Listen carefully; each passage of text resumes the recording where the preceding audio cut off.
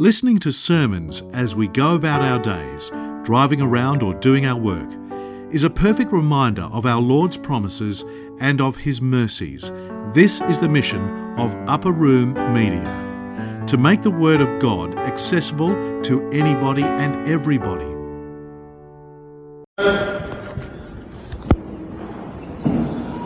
In the name of the Father, and the Son, and the Holy Spirit, one God. Amen.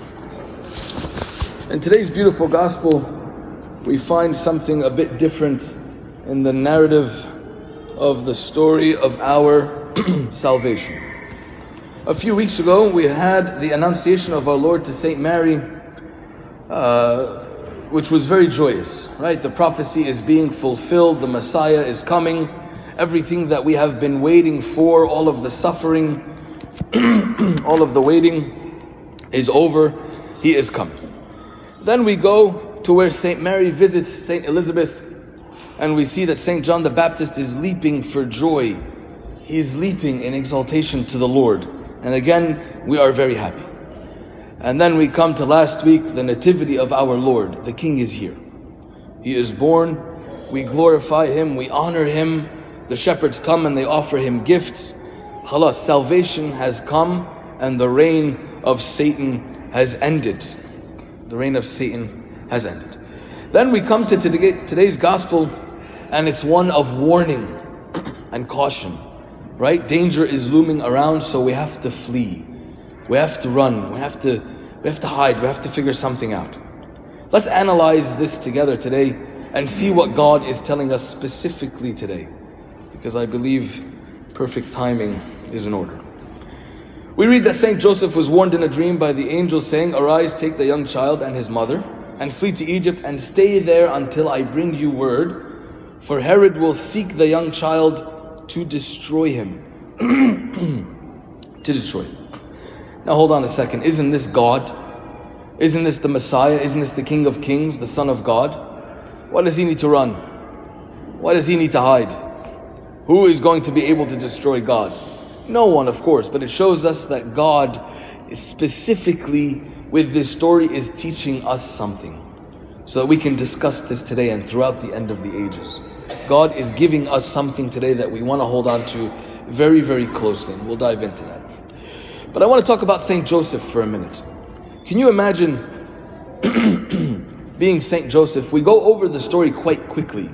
He was told in a dream to go, he went, and then the story continues. They came back very, very quickly. But can you imagine an angel coming and saying to you, uproot your entire life, your friends, your routine, your job, and go to this faraway place, and there's no timeline. I'll let you know when you're going to come back. I'll let you know. I'll come back and let you know. There needs to be total trust. Do you hear Saint Joseph saying, well, hold on a second, how can this be? Or any questions at all? Zero. No question. Nothing. Not a why, not God, what's going on? We were here to take care of your son. What? Nothing. Okay. You want me to go to Egypt? I'm going to go to Egypt. And Egypt here represents something much deeper than just our personal home. Right? Egypt for Joseph was something of what? Of what memory? Of traumatic memory, right? Because Joseph was what? What was his religion? He was Jewish, right? So at that time, Egypt for the Jews was the place of what? Suffering and slavery, absolutely. It was this place that they barely made it out of alive. Right? I barely made it out of this place alive, and now you want me to go back? Why? Why specifically there? Why do you want me to go back there? But we read, for Herod will seek the young child to destroy him. So Egypt here represents many, many things. Sometimes in our life, God will call us to go to Egypt. Not for vacation or to visit our families, but to go to a place that is very uncomfortable for us. A place filled with difficulties. A place or a season where we don't understand what's happening. And we, like Joseph, we have to trust and go. It could be a situation that God is putting us through, and we might respond, but you are God, you can fix this. Why do I have to go? Why can't you just kill Herod? Get rid of him. Why do I have to go to Egypt? No, there is a reason why God wants us to go to Egypt. God today is teaching us when He calls us to go to Egypt, or when He calls us to go through tribulation or a season of we don't know where He's taking us, where He's bringing us, when we're going to come back, we have no idea what we're going to do, it means that there is a calamity, something very dangerous for us, and God wants us to be hidden until this calamity has passed, until this trouble has passed. Even if it looks like we're going into more trouble, we don't know what's going on, we're under attack, there's an issue. No, God is saying, I'm in control, I got it. I want you to go through all of this because there's a deeper, darker force at work, and I want that to pass while you're going through this tribulation, that I am with you. I am with you in. We don't want to say to God, as we often do, God, we give God a rap sheet when we go through a tribulation. We tell Him, I'm fasting, I'm praying, I go to church, I serve, I'm a deacon, I'm cooking, I'm doing all of these things for your church. Why would you leave us? Why are you allowing us to go through this trouble? Why? Why are you putting me far away from my home? Why are you changing our comfort zone? Why are you taking certain people and putting them in different... Why are these things happening? But no, God is telling us, I want you to go for a time, but I am in control. Go back to Egypt. We want to be as obedient as Joseph was obedient. And I'm speaking to myself before anyone. But what good can come from this? Why? Why would God put us somewhere while the calamity passes? What's going on while we were away? The first point we want to talk about is a connection with God. We can imagine together that God wanted Saint Joseph and Saint Mary to build a connection with the child Jesus. It wasn't just that they went to Egypt and came back. No, there was experience. There was many experiences that happened. You can imagine them on the donkey traveling, and the king's chariots are going around looking for these babies to kill them, and they don't know where they're going to go or where they're going to end up. But there is this beautiful trust and this connection with God. So we might ask why or be upset with God, but God says to us, no, in this tribulation is where you're going to experience me, where you're going to experience coming together close to God, where you're going to experience a deeper relationship with God. Out of this tribulation, something good will come. In Isaiah, God says, I will not allow pain without something new to be born. Something will be born. And for us specifically, God going to Egypt, Joseph, Saint Mary, and Jesus Christ going to Egypt has a special blessing for us personally, everyone sitting here today, because we are from Egypt and we know that Egypt is blessed. God said it, blessed be my people Egypt. How many miracles, if you think about it, have we experienced in our difficult times? If we think back to many times in our lives where we were stuck, we were in a very, very tight position, we were going through a very difficult tribulation. Usually when the tribulation is over, okay, thank you God, and we move forward, and then the next tribulation. But we want to look back and see how many miracles God has done for us, because I'm sure if every single one of us looks at our lives, we will see miracles. We will see that God has saved us and the calamity has passed. So if we are called to go to Egypt, it's because He wants to give us a rich experience of Him. Even if we don't understand what's going on, and even if it looks like it's the complete opposite. It looks like everything is on fire and everything is going wrong. No, God is the one who always is, always was, and always will be in control. Sometimes we don't realize how much we need God. We don't realize how much we get stuck in the routine of life, right? We have our jobs, we have our daily routine, we have our times when we get our coffee, when we have our breakfast, when we spend time with our families, when we go to church, and everything is kind of autopilot. And sometimes, unfortunately, we become complacent. And God says, no, I don't want you to become complacent and too comfortable. I want a deeper connection with you, and this is only going to happen if we go together to Egypt, to go together to this place of suffering, because it's through the suffering that we are close together until this calamity has passed, until he goes away. And then everything will go back to normal for a short period of time. There has been a study that was done when they asked people who, and I think I've shared this before, people who are on their cancer beds, right? And it looks like all hope is lost. 90% of the time, you see the family who is asking, and the loved ones, why is this happening, God? Why we're so upset? Why isn't God doing anything? But if you ask the person themselves how they feel, 90% of the time, they are joyous. There's a hint of sweetness. They're saying, this is where I am experiencing God. There is no other distraction in my life other than this tribulation, and this is where I am closest with God. This is where I feel God. There are tribulations like this that the saints even asked for. Saint Tamav Irini, she asked for cancer. She asked for the tribulation of sickness because she knew it would bring her closer to God. So sometimes, actually always the tribulation will bring us closer to God. So Egypt is that place in this story. It's the place of tribulation. It's the place that we are sometimes called to go to separate us from what is distracting us from God, to separate us from what is leading us further away from God, even if we don't understand what's going on. There is a story that I once shared in a sermon here, and I shared with most of you, but I think I will share it again, and I think this story will have a different flavor given the season that we are in. There was once a priest who was coming back to Egypt. He was traveling abroad and he got arrested. If you remember the story, he got arrested. And he left his bags and everything, and they took him into a car and they took him to jail. And on the way, he's asking them, he's like, what's going on? I think you have the wrong guy here. And they're being very rough with him. So they take him to jail and they put him in a cell with the worst criminals. They put him in this cell. There's murderers, rapists, killers, everything in this cell, and this is in Egypt. So you can imagine for a priest, this was very, very difficult. So he's praying to God and he's like, God, what's going on? Why are you bringing me here? Why am I in jail? I just came back. I didn't even see my wife or my kids. What's going on? I have no idea what's going on. No idea. And then someone comes close to him and grabs his hand, and Abouna pulls his hand. Of course, he's in jail. It's not the place for anyone to touch his hand.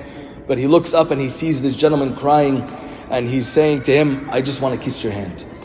And he's crying.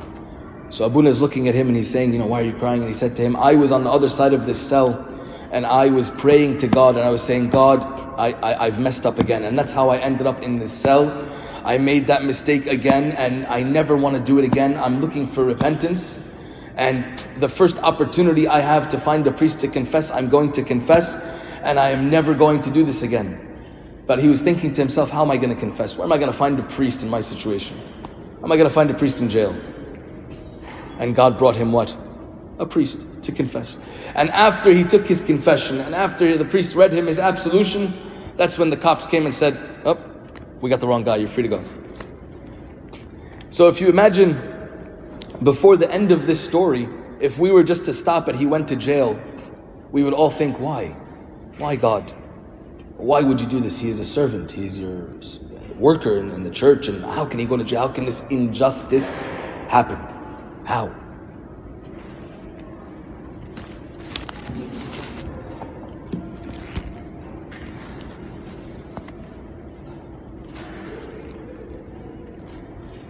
But look at the good that came out of that. Look at the good that has come out of that. There's a story also of Saint Constantine the Great. There was a story where he visited, after his departure, he visited one of the monks. So one of the monks was asking him about paradise. And Saint Constantine the Great, by the way, for those who, you know who he is, he was the emperor of one of the greatest empires in the world, the Roman Empire. He said to this monk, he said, if I knew the glory of those who suffer on earth, what their glory looked like in heaven, I would have given up all of my kingdom. This is something very heavy for the emperor of Rome, and during a very prosperous time, right? Saint Constantine he's our friend. He restored the religion of Christianity. So he's telling this monk, if I knew the glory of those who suffer in heaven, I would have given this all up, and I would have suffered. And there's another saint, I believe it was Saint Barbara, who said this too. She had a relationship with a monk. A monk was praying, asking for intercessions in her prayers. That she appeared to him and they had a relationship, a friendship, kida. And he would always ask her to pray for him. And when people would come to him, he would send Saint Barbara to pray for them. So he was having a dialogue with her and he's asking her about heaven. And she's saying, I only have one regret in my life. And this is Saint Barbara. This is a huge saint in our church. She said, I wish I would have suffered a little bit more. I wish I would have suffered a little bit more, because the glory of those who suffer on earth, it's nothing compared to the glory to come. And St. Paul tells us this, right? The little suffering that we go through here is working for us a great glory in heaven. So even if we don't know what's going on God is working for the glory for us in heaven. So let us accept the call to go to Egypt, even if we have no idea what's going on. And then when we look at the next part here, it's quite profound. Then Herod, when he saw that he was deceived by the wise men, was exceedingly angry. He was exceedingly angry, and he sent out to kill all of these babies. It shows us why this is all happening. Why? Because while we are in Egypt, while we are in the tribulation, the enemy can't touch us. He can't come near us. He's angry, absolutely, but he can't come near us. He can't find us. Because we are under the shadow of his wings, dwelling in the secret place of the Most High, as we hear in Psalm 91. And furthermore, we read, "Arise, take the young child and his mother, and return to the land of Israel, for those who sought to take the young child's life are dead." Now the calamity has passed, the danger has passed, and everything is restored as it was before, and even better with more blessings. It shows us that when we trust God and when we go through the tribulation, when it's over, whatever was after us is dead. The sin that we were struggling with is crushed. The addiction is crushed. The thing that was holding us from salvation has been removed. And sometimes we have to go deeper into tribulation to get away from that thing, as long as we are with God. And if we do this valiantly, we will be called a Nazarite. Because we read, the angel told Joseph to go through Nazareth, right? It was a safer path.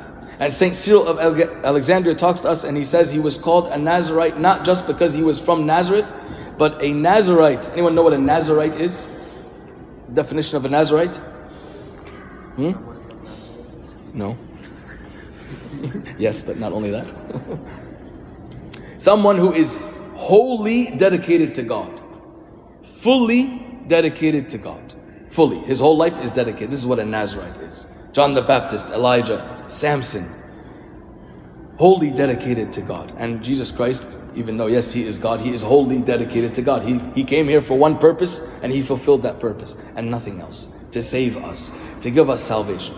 So if we want to be called Nazarites, if we want to be from Nazareth like our Lord is, then we have to go through this tribulation.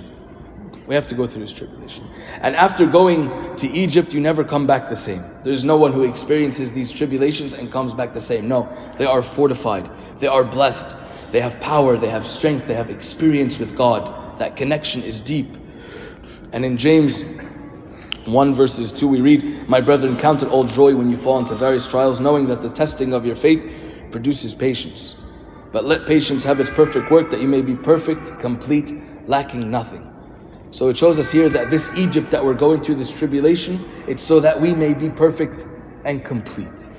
We have to be perfect and complete. Again, even if it doesn't make sense. Even if it looks like we're going in the opposite direction. No. God is in control. God is in control.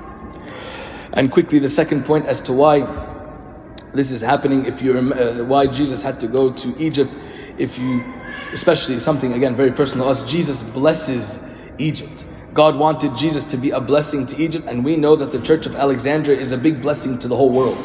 Right? How many saints did the Church of Alexandria give us? We have St. Athanasius, we have the creed, we have the theology that is taught, that the faith that is defended. We have over 40 million martyrs in our history. In our Egyptian church. Over 40 million martyrs.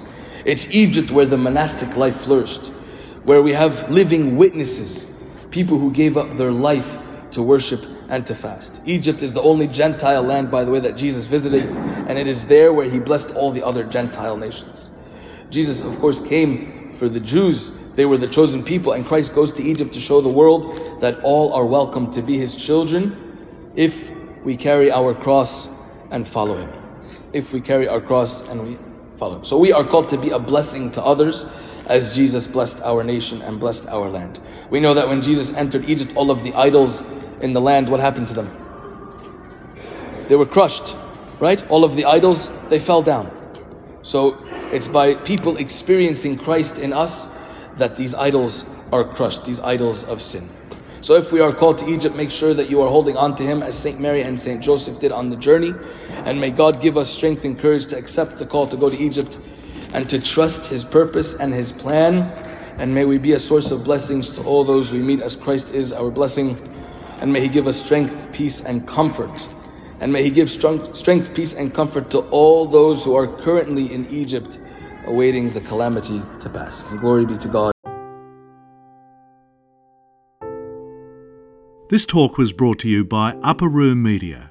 We hope that this talk has, through the grace of God, touched your heart, and we pray that it will not only inform you, but will also transform you and your life with Christ.